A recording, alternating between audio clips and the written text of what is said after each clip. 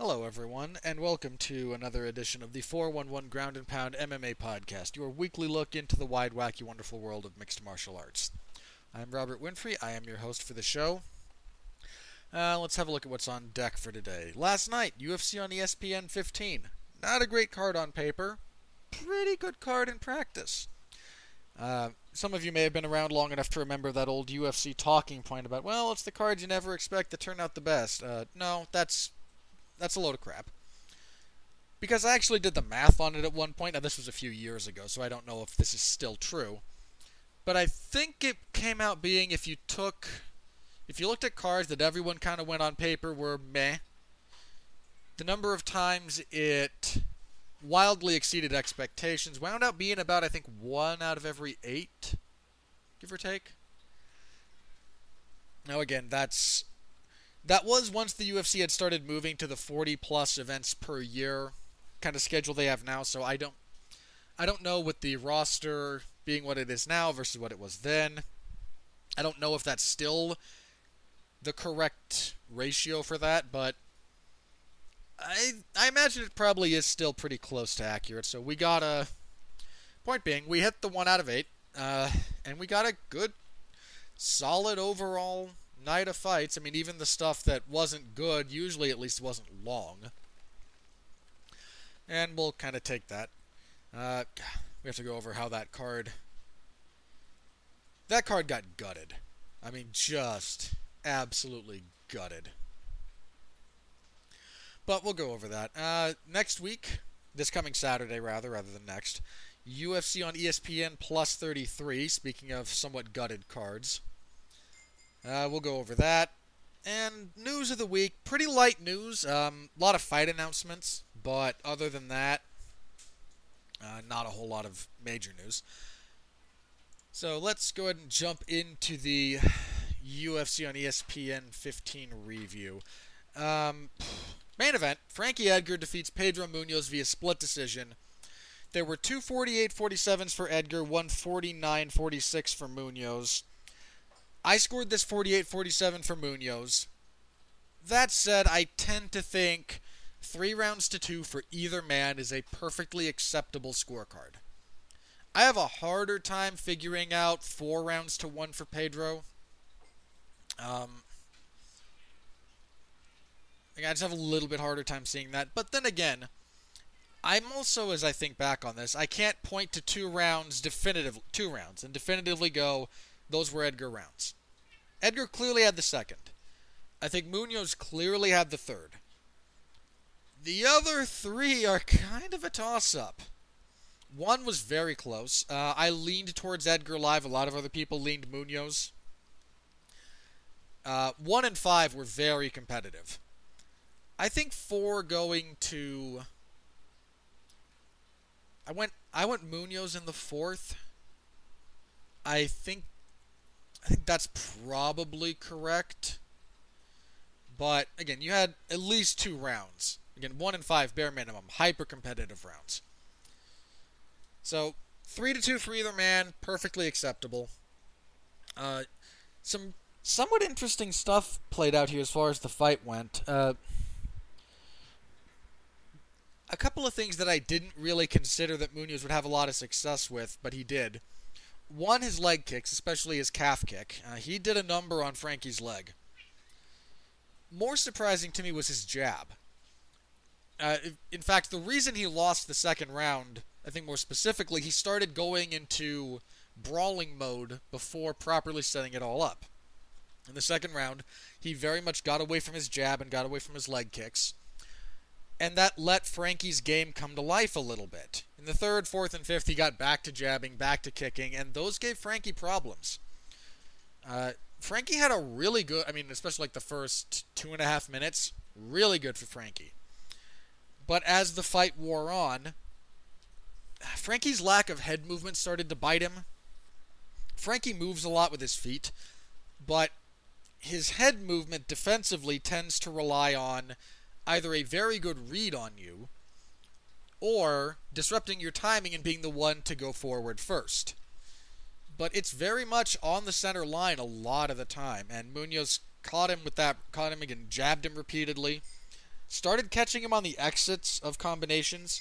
Edgar's hand speed did him a tremendous service here. Munoz, I think Jack Slack is the one who's fond of saying, Pedro Munoz is the bantamweight for people who don't like bantamweights because he's slow enough for them to follow.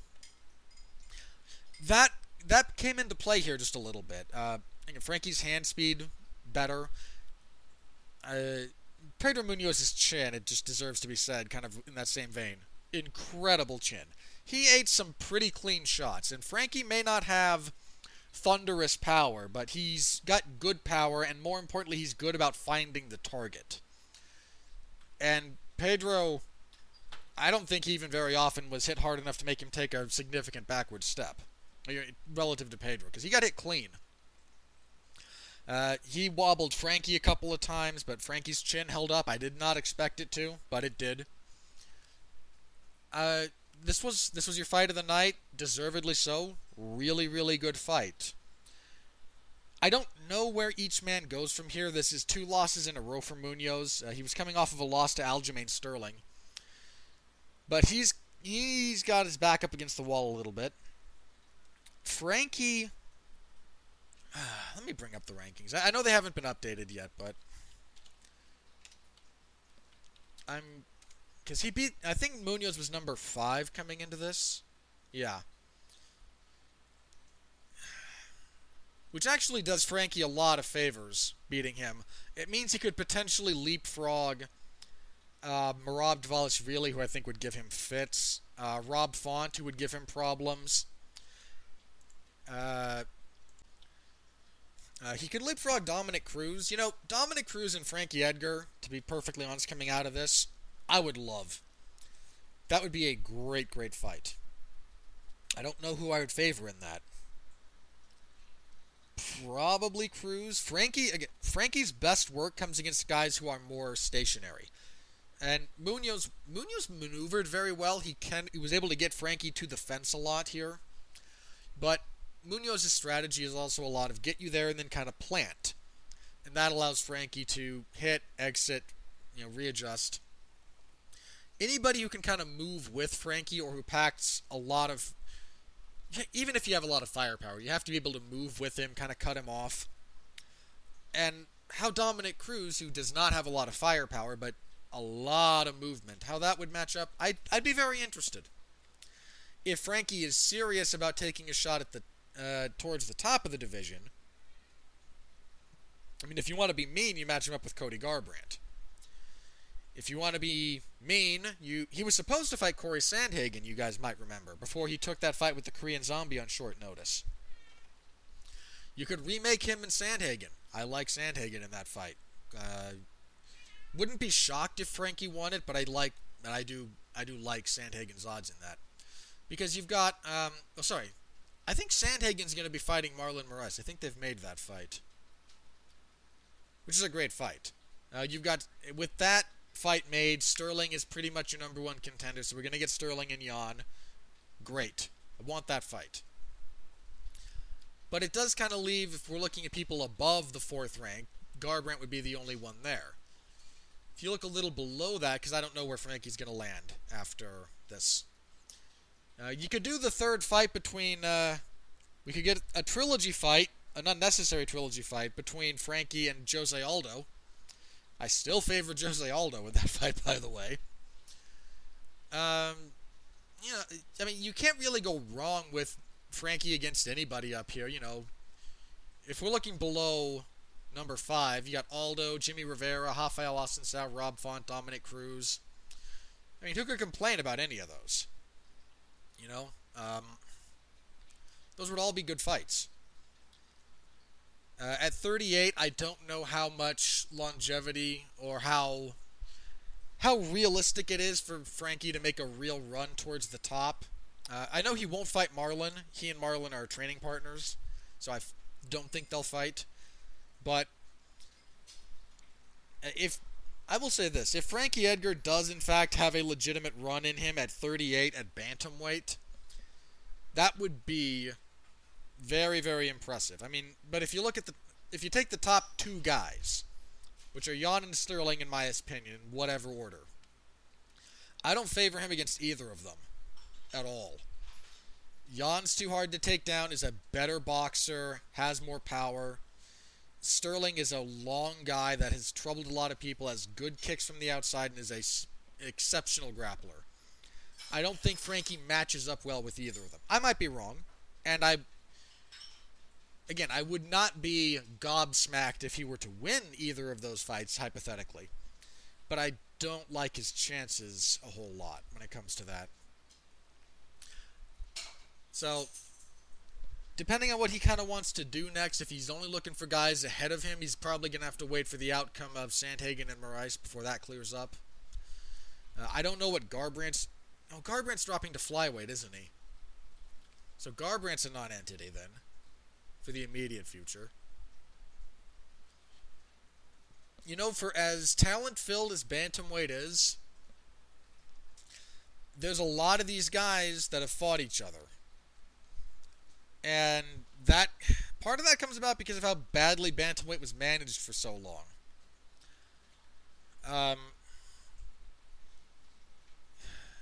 Yeah, I mean, again, a lot of these people have fought each other already. So it's not impossible for things to shake up, but it's a very, very talent-filled division. But there's a lot of retreads there. So someone like Frankie could kind of come in and make arguments for moving up very quickly. Especially if you factor in how much the UFC likes him. I don't know how much name recognition Frankie has as a general rule, but he's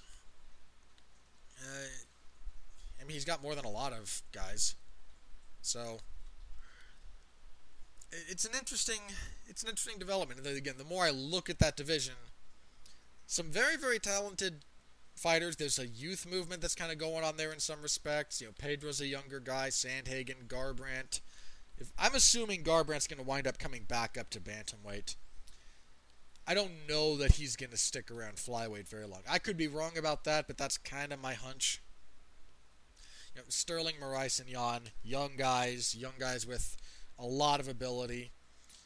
I don't know how Frankie does hanging around with them, but he might be just fine. Somewhat crazier things have happened. As for Munoz, again, he's going to wind up looking down. He's going to drop a bit after this. You could do Munoz and Aldo.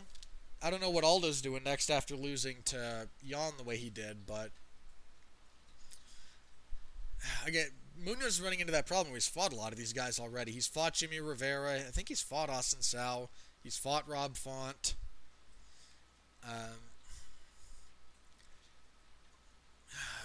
I don't know that you want to throw Marlon Vera in there with him. Marlon Vera currently sitting at number 14.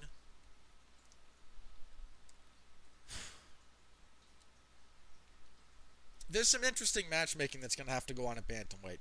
It's a great division, but I think you have to kind of thread the needle a little bit when it comes to how people are going to match up going forward in the immediate future for that division, because there's a fair bit of retreads that are potentially out there.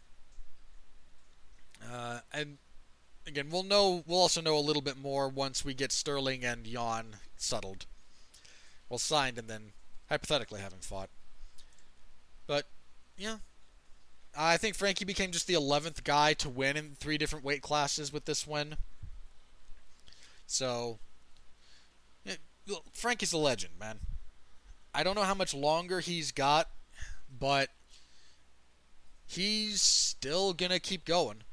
And to be fair to his aspirations, split decision or not, my opinion or not, again, I scored this for Munoz. He just at a bare minimum fought extremely competitively with the 5th-ranked contender at bantamweight. It's a pretty good that's got to be, heartening to him, especially after, because his last fight he got wrecked by Chan Sung Jung, man. The zombie just smashed him. Alright, next up, Mike Rodriguez defeated Marcin Prachnio via knockout, elbow and punches, 2:17 of the first. Some decent stuff from Rodriguez in the clinch here, but in that he would alternate not just left to right in terms of his offense, but knee to elbow to knee to kind of back and forth. Low-level light heavyweights, though, there's not a whole lot beyond that. Again, ended quickly, we'll take it. Joe Selecki defeated Austin Hubbard via rear naked choke, 351 of the first. Joe Selecki is pretty good. He had one win in the UFC already. Here, while he is primarily a grappler, I think that's where his greatest skill set is. He is very aware of the necessity of setting up all of his grappling exchanges and attempts with his hands. So he's got good hands. He had very good straight punches. He was beating Hubbard in the stand-up. Used Hubbard's preoccupation with that to force a clinch, got the back, jumped to the backpack, and was able to get the choke from there. Selecki's legit. I am very, very interested in what he's got going forward because he has looked very, very good in both of his UFC fights. Big upset here next. Shauna Dobson defeated Maria Agapova via TKO 138 of the second. Agapova came out like a tornado, but there is something to be said for the old adage about not setting a pace you can't keep.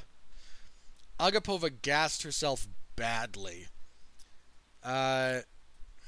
She threw a lot of stuff at Dobson in that first round, but gassed. And then in the second, when Dobson hit a sweep to get to full mount, Agapova was just too tired to figure out what to do from there. So Shauna Dobson pulls her professional record to 4-4. Good for her. And Agapova, who had a fair bit of hype off, because she ran through Hannah Cyphers. Yeah, that got derailed in a big way. Hopefully she uses this as a learning experience, but you cannot. The pace she set in that first round, I don't think anyone on earth could sustain it. And that includes, I don't care what fighter you think has great conditioning. Merab Dvalishvili, Colby Covington, who's another?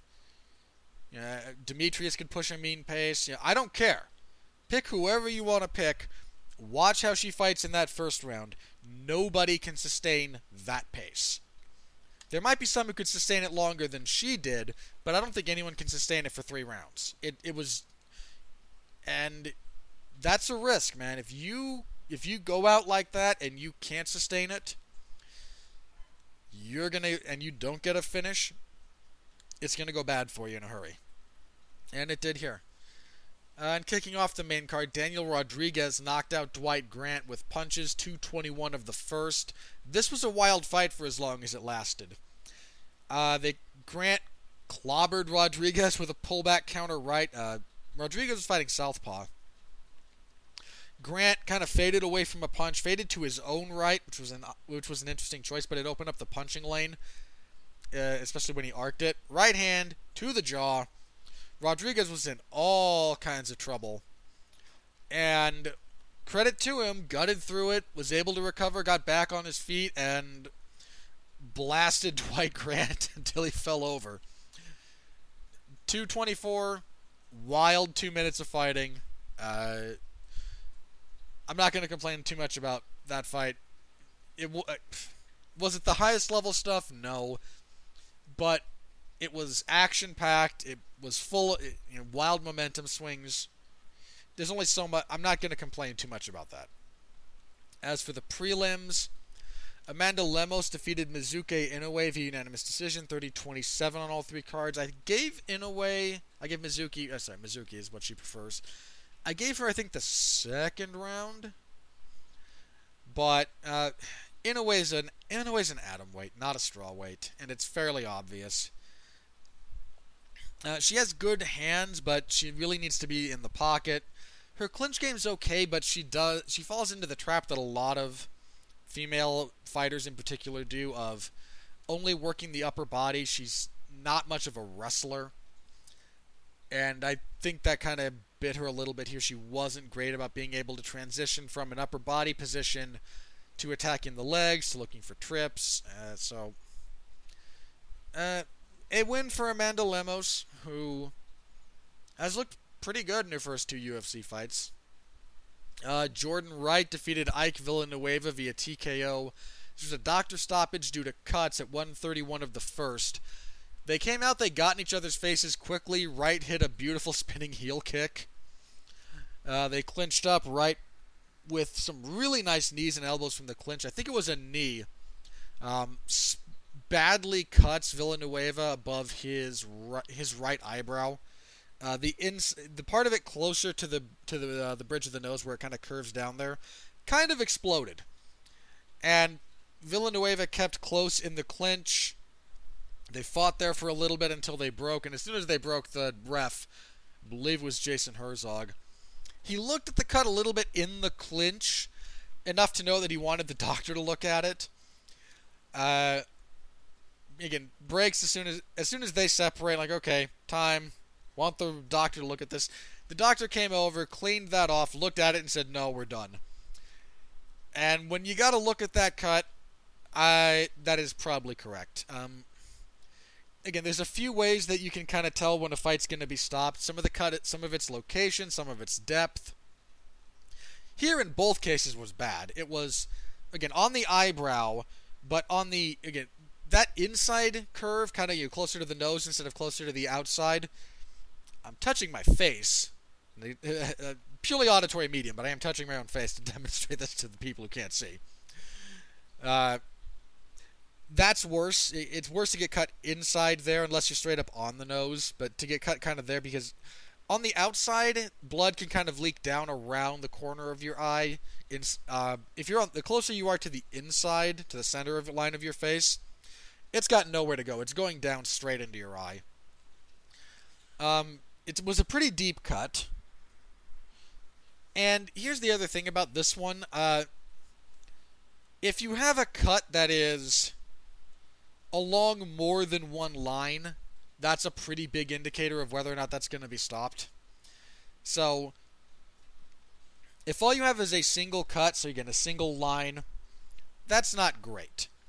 But if you go from a straight line to a Y, that's really bad. And that's kind of what we had here. It was exploded along 3 different lines. That's a really bad kind of cut. So, correct stoppage. Wright will be back at middleweight, which is his normal weight class. Just mostly kudos to the doctor and the ref for handling that appropriately. Let's see. At welterweight, Matthew Semmelsberger defeated Carlton Minus via unanimous decision. 30-27, 30-26, and 29-28. I have no issue with the 10-8 from Semmelsberger there.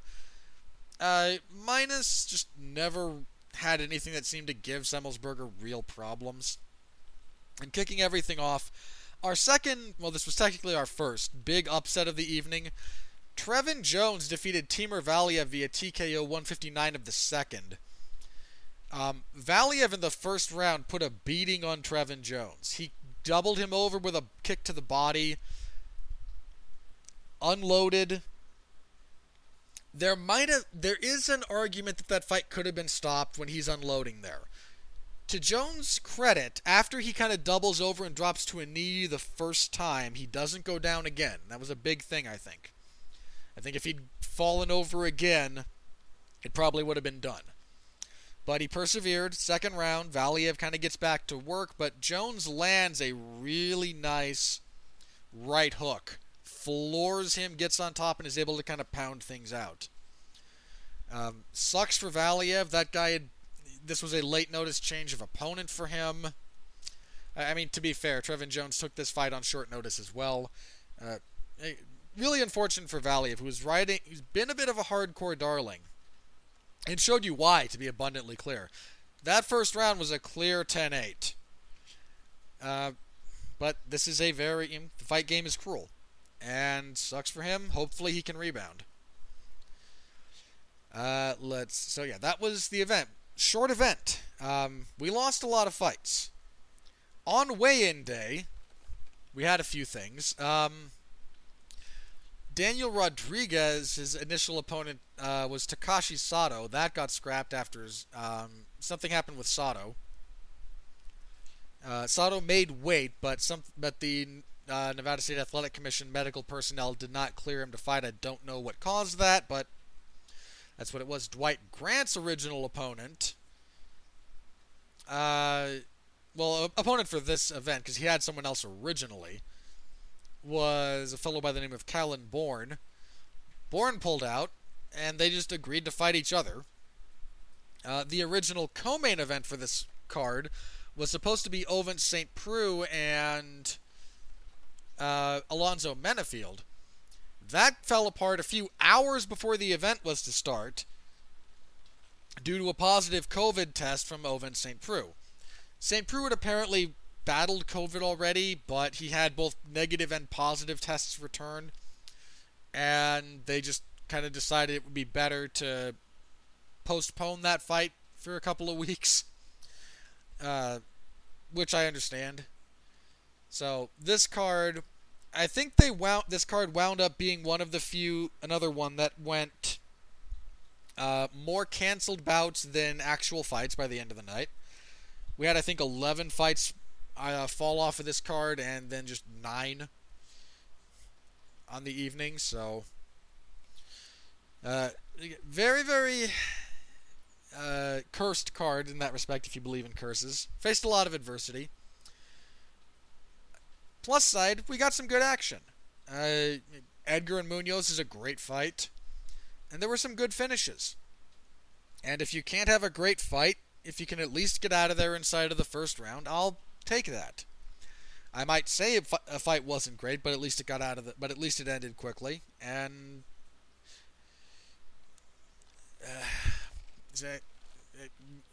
again, the existence of a quick finish does not indicate a quality of fight, but it does tend to indicate at least you only have to deal with it for so long. So thank you to everyone who read and followed along with with my coverage of this particular event. Not an event that had a tremendous amount of buzz and hype behind it, but I always appreciate you guys showing up anyway. I don't know if he listens to the podcast, but there's a regular commenter that I got into a discussion with on a different news thread, or a different coverage thread, about issues related to fighter pay and whatnot. And I thank you very much for the discussion there.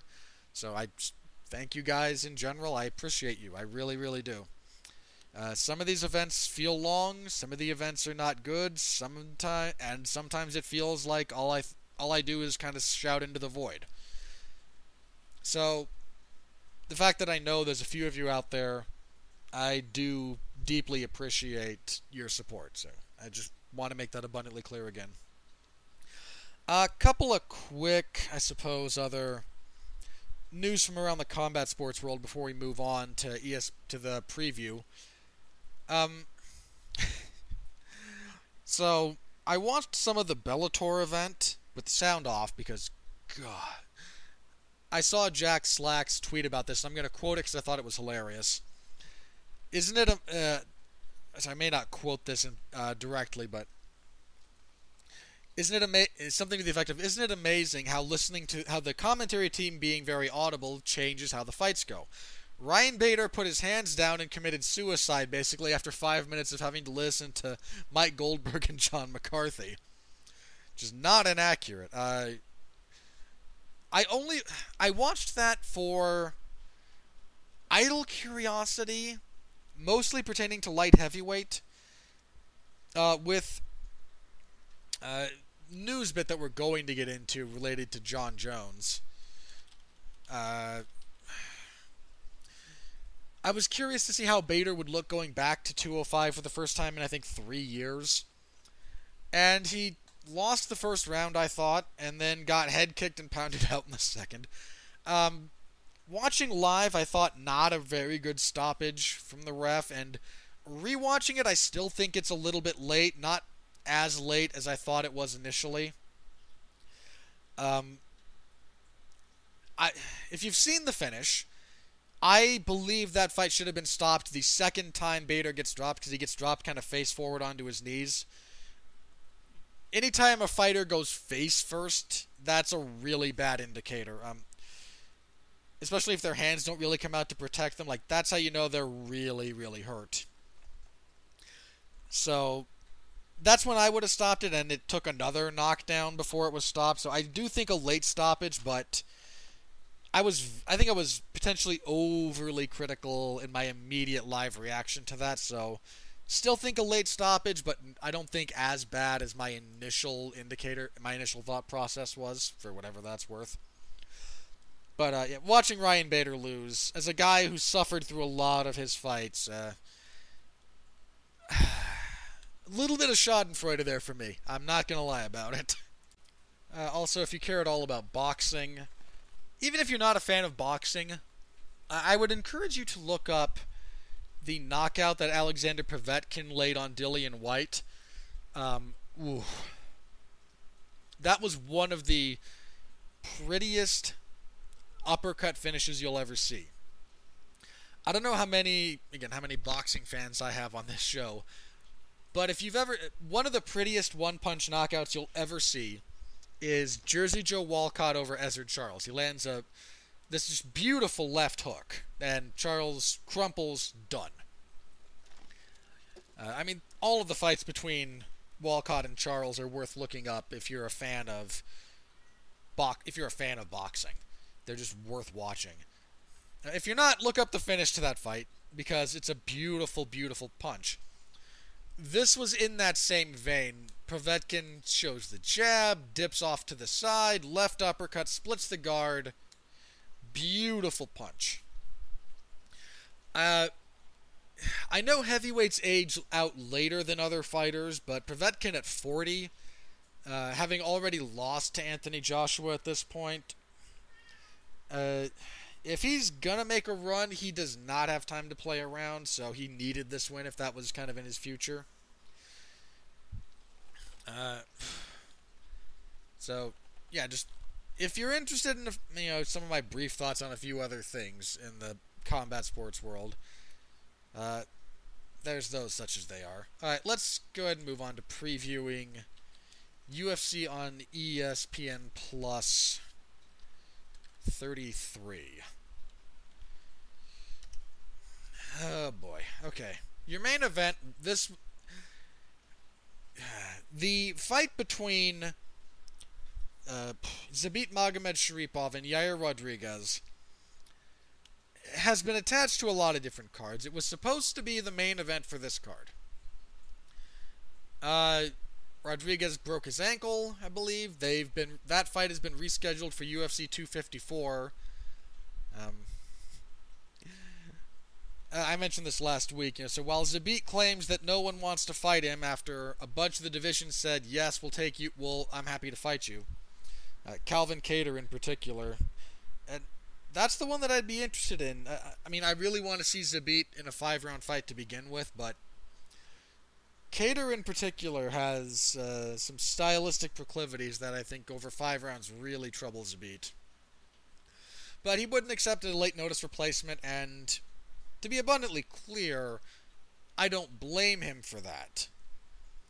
I tend to think that if you only want to fight the guy you signed to fight, fair, don't then say everyone's ducking you. That kind of annoys me. To be fair also, none of that is actually Zabit, it's all his manager. Our new main event is a 3-round fight between Anthony Smith and Alexander Rakic, which is a good fight, and with light heavyweight now being what it is, and we'll talk about that in the news section. This is a relevant fight. Smith, coming off of that loss to Glover Teixeira, that was a bad loss, man. Teixeira put him through the woodshed. Knocked a bunch of his teeth out. Just a brutal, brutal fight. And to be fair, he had success in that fight. He had Teixeira in trouble at a few different points. But he kind of needs a win. Rakic coming off of a loss to Volkan Oezdemir, his first loss since his professional debut. Was a split decision with Oezdemir. Close fight. I can't remember how I scored it live, but it was one of those fights where I don't think either man got robbed. I don't think either man put a real stamp on that fight. So, both men kind of need a win, even at light heavyweight. Oezdemir's a tough guy to kind of figure out anyway. I'm still a believer in the ability of Rakic, and I'm gonna kind of hope that he took that loss as a learning experience and is going to fix kind of the issues in his game that need to be addressed. Because Anthony Smith will audit your game in a lot of respects, so that bears consideration. I'm going to pick if this were 5 rounds, I would pick Smith. Over 3 rounds, I do kind of think that Rakic is... I do kind of favor him. But both guys, more finishers more often than not. Both guys long, marauding kind of strikers, so don't know exactly what's going to happen. Again, I kind of lean towards Rakic, but Anthony Smith is nobody's stepping stone. If you beat him, you're going to earn it.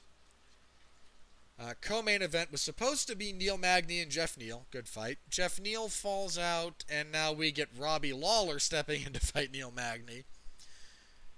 There was a time when I would have picked Robbie Lawler here without a whole lot of hesitation.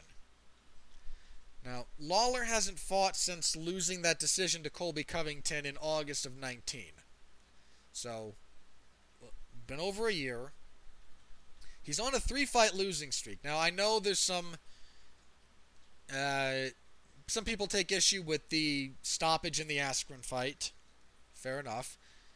But even if we kind of set that one aside, before that, he lost to Rafael dos Anjos, and that was a clear loss. He lost to Covington, clear loss. And Magny is... Magny's not going to wow you with too much, but he's a really good fighter. He's very long, he's got a good wrestling game. I'm still kind of going to go with Lawler here, to the extent that my picks matter. Part of that being that they're both southpaws. I think they're both southpaws. I'm pretty sure they are now that I think about it. Magny does a lot better in terms of how he likes to fight, especially at distance, if he's opposite stance.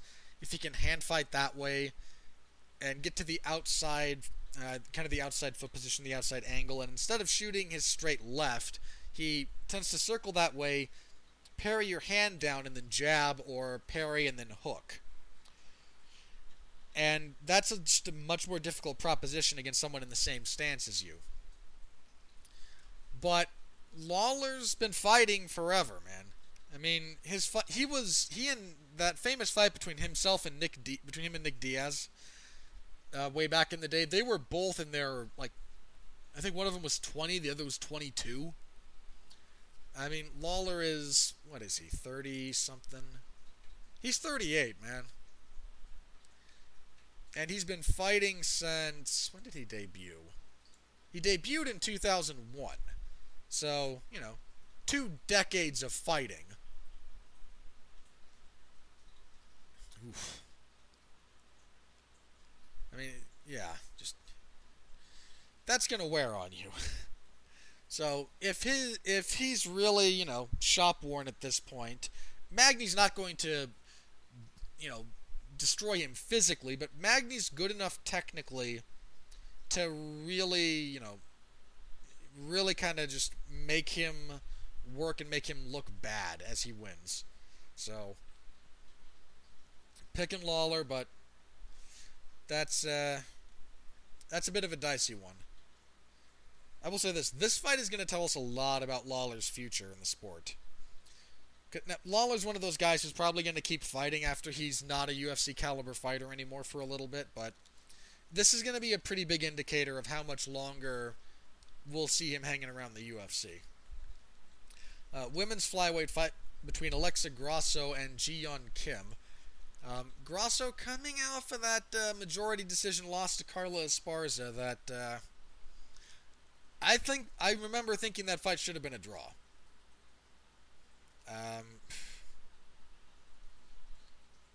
I thought Esparza maybe got away with one a little bit there. I did not agree with the scoring there. But that was September of 19. That was at strawweight. This is her, is it her ever debut at flyweight? It might be. Flyweight, very thin division. By contrast, we have Ji Yun Kim, who's gone 3-2 in the UFC. She's missed weight her last 2 fights. Jeez. This is a big deal for her, man. If she can't make weight here, both women are strikers, mostly of the hand variety. So we might get a good little fight out of this. I'm picking Grasso.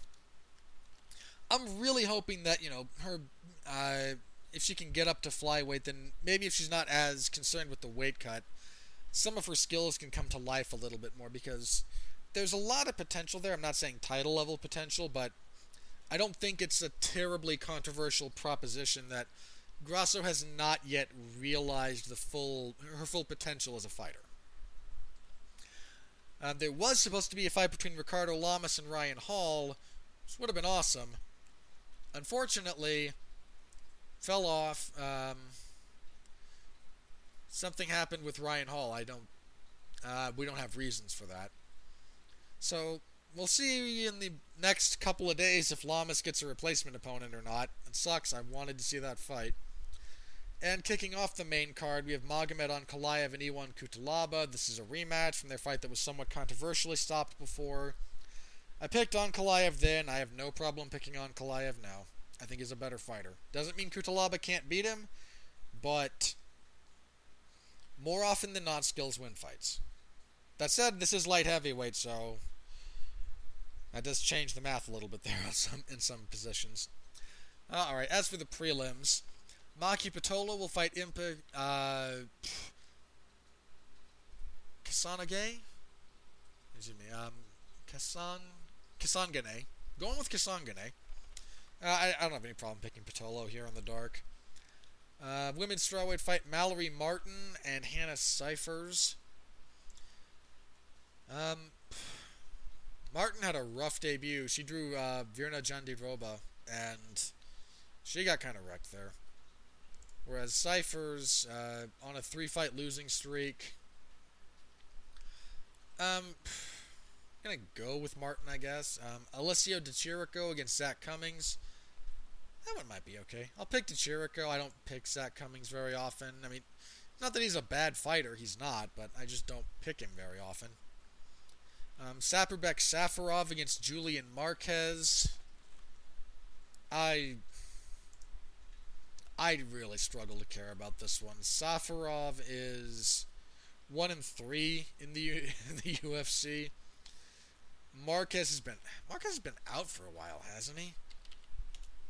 I'm trying to think when his last fight is. I think he lost it. I think it was a fight he lost. Where are you on this card? It didn't fall apart, did it?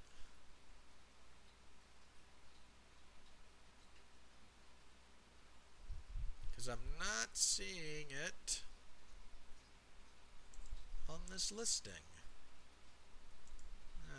That's a little bit odd. Okay, I'm going to assume that fight is not on this card anymore, because on a couple of different websites it's no longer listed. So, we'll leave that off. Alex Caceres and Giga Chikadze is certainly a fight. I'll pick Chikadze. If Caceres is smart and is able and just out wrestles Chikadze, he's the better grappler. But Caceres is probably not going to do that. He's probably going to kickbox with Giga, and Chikadze is a demonstrably better kickboxer. Polyana Viana and Emily Whitmire. Neither nor no. I don't really care. Polyana Viana has yet to win, is 1-3 in the UFC on a 3-fight losing streak. Whitmire 2-2. I'll go with Whitmire, but who knows? And then Sean Brady and Christian Aguilera. Probably go with Brady there. But I mean, Aguilera's no slouch. He had a pretty solid debut from what I recall too. So that's the fight as it currently stands, or that's the event as it currently stands. Yeah, tune in for my live coverage Saturday in the MMA Zone of 411 Mania. I will be there doing my thing per usual because I have no life. Woe is me. Yeah, so just please feel free to stop by, say hello. I always appreciate you guys stopping by. Whatever you do, live or after the fact, I just like that you continue to support my work because Lord knows a lot of places you can get the kind of content I produce, and I'm just grateful that you support mine. Okay, let's start with the news then. The big news, Jon Jones has officially vacated the light heavyweight title to pursue a career at heavyweight. This is the third time a title reign of Jon Jones has come to an end, and in none of those instances has he actually lost the belt. He was stripped of it twice and has given it up here. The man's resume is... I know there's a lot of people that don't care for him personally. I'm not here to talk to you about who he is as a human being. The man's resume as a fighter is darn near impeccable. And again, I know there's some people out there who kind of think... There's a contingent of people that think Thiago Santos won his fight with Jon. I don't get that. Again, I've said this before. I do not understand scoring that fight for Santos. I haven't rewatched that fight a ton, so I might feel differently if I were to, but I've also seen it more than just when I covered it live, so I feel pretty confident in that. The Reyes fight, okay, fair enough, man. That fight comes down to basically a single round, and how you score that round. You've got 1 and 2 clearly to Reyes, 4 and 5 clearly Jones. How do you score the third? Again, razor close fight. But he got his hand raised. And until we have evidence of some kind of corruption in that particular instance, that's what stands. So, point being, Reyes and Blachowicz is now going to fight. Their fight is going to be for the vacant belt. Light heavyweight is such an unhealthy division, man. I mean, we said this last time Jones was out for a period of time. Like, wait a minute, what does this division actually look like without Jon Jones? Now, and that was a few years ago, and I think kind of the reality is that observation is not only still accurate, it might in fact have gotten worse. Now, you've still got some guys, there's kind of a lot that's riding on Reyes, I think. If Reyes beats Blachowicz, I think he got enough of a boost even in the loss to Jon. A lot of people scored that fight for him, and to be abundantly clear, I'm not saying anything, I'm not disagreeing with that. But I think he got enough of a boost out of that to maybe be a viable draw as champion if he beats Blachowicz. I kind of think he will, but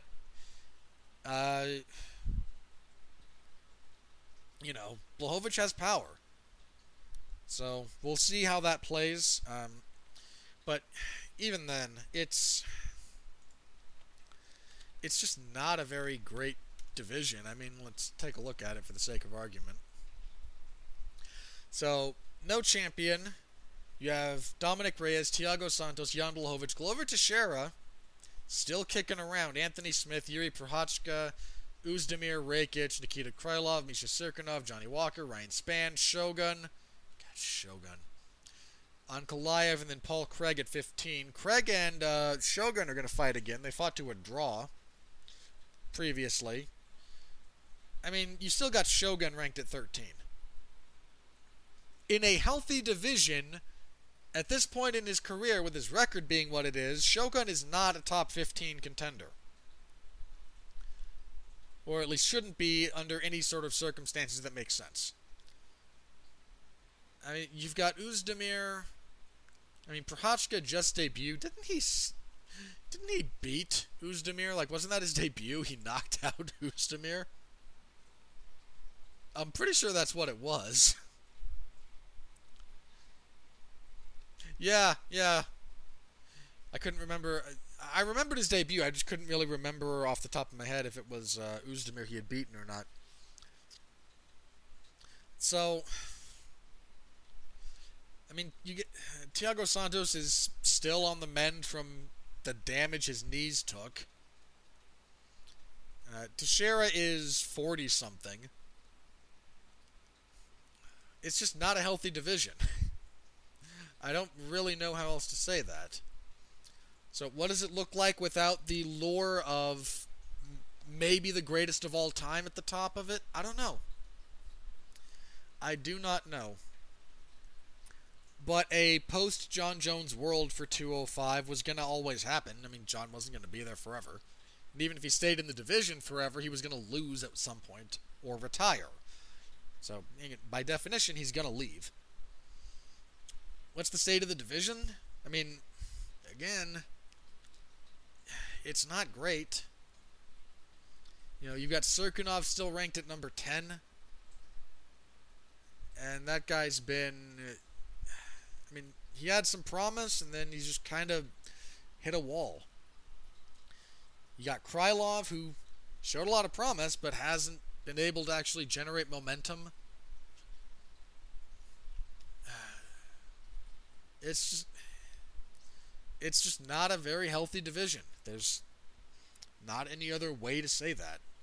So, hopefully they're able to rebuild, but we've been saying that, and you've still got, Shogun and Teixeira ranked in your top 15, and to be abundantly clear, they're not ranked there based on nostalgia. Shogun has a pretty decent record over his last 3 or 4 fights. Ditto Teixeira.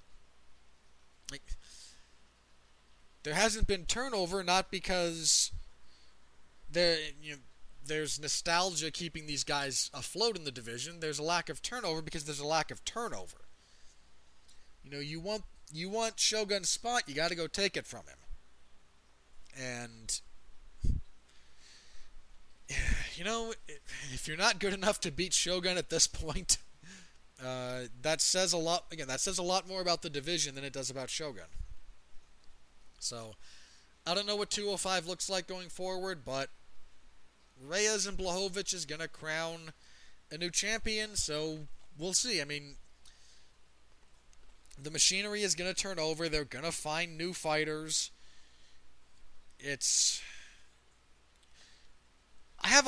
Put it this way. I have a hard time imagining the division getting a lot worse than it is right now, especially over a long period of time.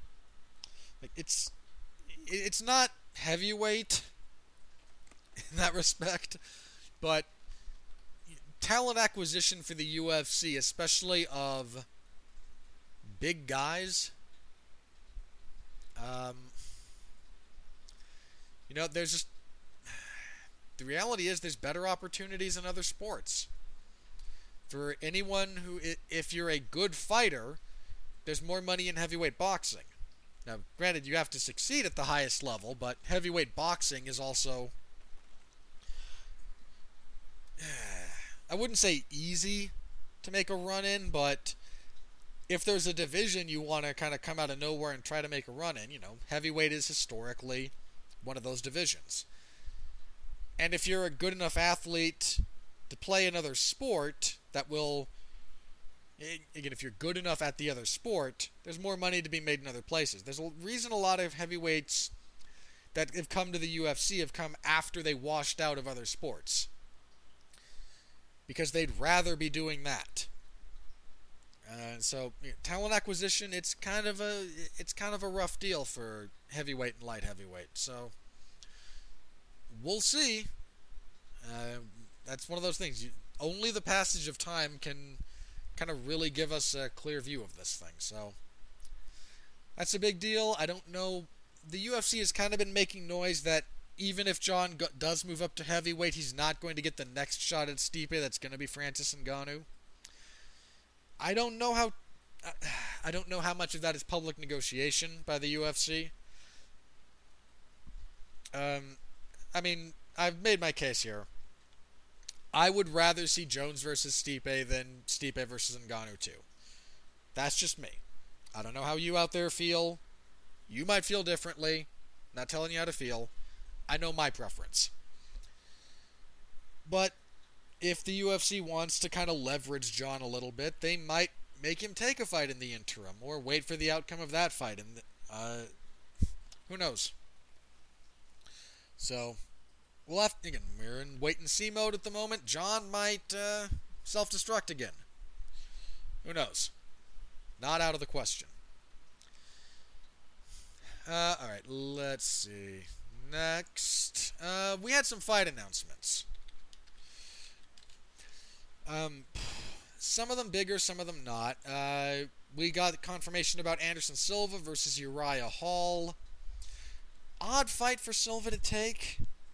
I don't really know what he... I don't know. Silva at this point in his career is... I'd say I don't know what he's doing. But he's...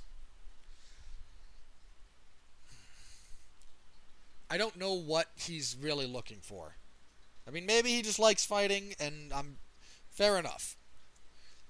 But this is a pretty rough fight for him in some respects, and it's not like beating Uriah Hall is some big career maker. Carlos Condit's coming back. He's fighting Court McGee. I'm sure that will feature action. More of note, we have an update on Amanda Nunes. She will be fighting Megan Anderson at some point in the future. I think they announced an event for that. Was it 255? No, not 255. Is 256? Yeah, 256. So this would be the December 12th card. And that's for the featherweight title. I mean, I don't pick against Amanda Nunes at this point, but women's featherweight is not a real division, so I don't know. Anderson might be in a position to score some gigantic upset, but it would be a gigantic upset. We had some events, some upcoming events get some main events. Not this coming week, but the week after will be headlined by Alistair Overeem versus Augusto Sakai. That is not a great card. That's just not a great card. Not really any other way to say it. We'll be going over it next week in more detail, but yeah, at the moment, not great. The September 12th card, I think they said this is going to be headlined by Thiago Santos and Glover Teixeira.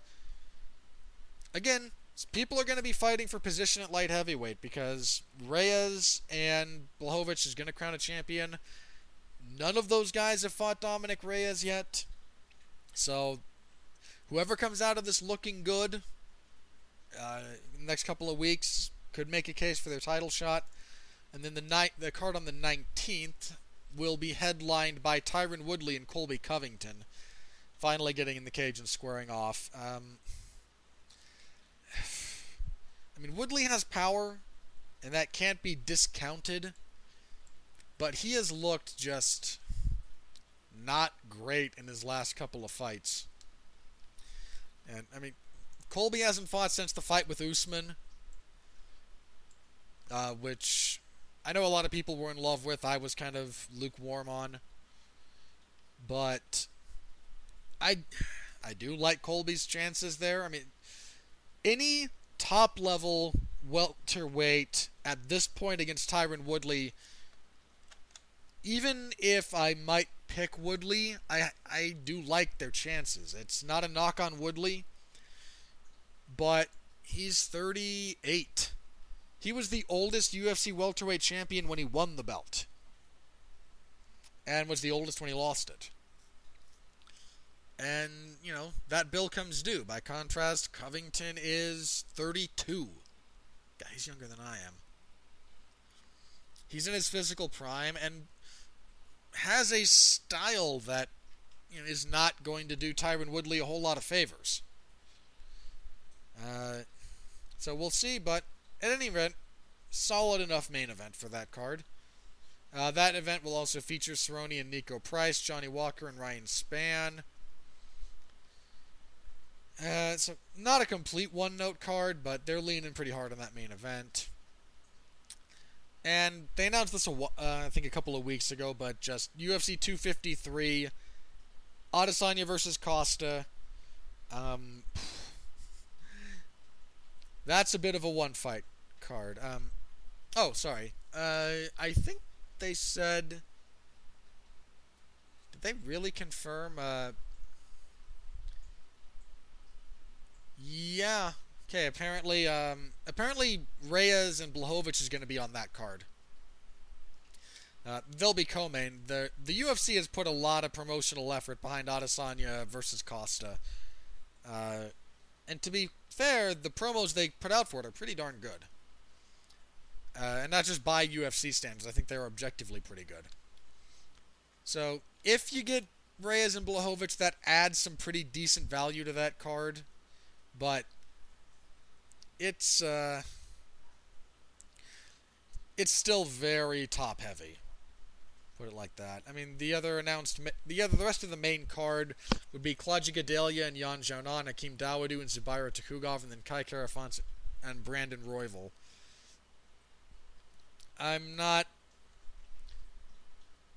It's nice that Kai Kara-France finally got on a main card. I'll put it like that. I hope he makes the most of it, but that's not an especially deep pay-per-view card. The rest of the card, Random Marcos and Mackenzie Dern, Abdurakhimov and Gon, Casey Kennedy, and Alatang Halei, Jordan Espinoza and David Dvorak, Shane Young and Nate Landwehr. That might just be weird. Those are two weird fighters. Diego Sanchez and Jake Matthews, good lord. Brad Riddell fighting Alex De Silva. Nice to see Brad Riddell back. I like Riddell. So, a lot of the city kickboxing guys on that card. But that's very top. That's a very top-heavy pay-per-view in particular. Pay-per-view portion of that. So, that takes us to the next pay-per-view. So, that's what we've kind of got announced recently. Yeah, I've kind of said what I'm going to say about those fights. Some good ones in there. The other one. They announced Darren Till's next fight. He will fight Jacare Hermanson. Not Jacare Hermanson. Good lord. Jack Hermanson. Oh, long day, guys. My apologies. He'll be fighting Jack Hermanson. Which I think I mentioned after Till lost to Whitaker. As a potential fight. Not an easy fight. But, Till came into middleweight and beat a top-ranked guy in Kelvin Gastelum at a time when he was coming off of that, war with Adesanya. And he's not going to get anything approximating a soft touch after that. You go from that to Bobby Knuckles to Jack the Joker. That is a tough stretch. I'm not saying Till can't win that fight, because he could. Both men bounce around a lot, but Hermanson's a little bit vulnerable to straight punches. Though the wrestling goes pretty clearly to the way of Hermansson. It's, again, not an unwinnable fight, but a non-trivial challenge, I suppose might be the best way to put it. I think that's everything I had written down here, so let's just take a look at Twitter, see if anything crazy is broken.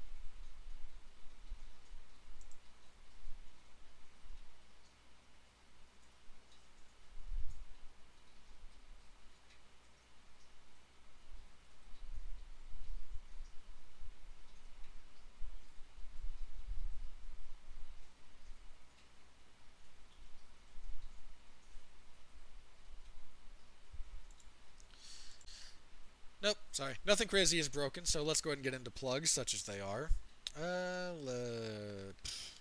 Again, I think just the big thing would be coverage this coming week on Saturday. I think I have a podcast. Let me double check my schedule for that, because if I do, I might have to plan something out. So, 20. Yep. Yeah. Yeah, there will be one. I think on Monday there'll be a Damn You Hollywood for the one and only Ivan. I get to watch that again, I guess. I get to watch that, I guess. Coming up in a couple of weeks, the New Mutants. In theory, Bill and Ted Face the Music. We'll be doing those, I think, on about the same day. Yeah, so a couple of things coming up from me, so be on the lookout for that. If you like my stuff over on the Radulich Broadcasting Network, it's part of the W2M network. Just click on the Radulich Broadcasting subheading there, or just follow them on any major podcasting platform, and you can find me most of the time on Damn You Hollywood, occasionally cropping up on TV parties, and the occasional live reaction, things of that nature. So be on the lookout. That's coming up from me in the next couple of weeks. So, thank you all very much for your support, likes, comments, subscriptions, sharing us around, all of it. Many, many thanks to you good people. Once again, I invite you all to stay safe out there as you continue to be well, be safe, and behave. See you next week.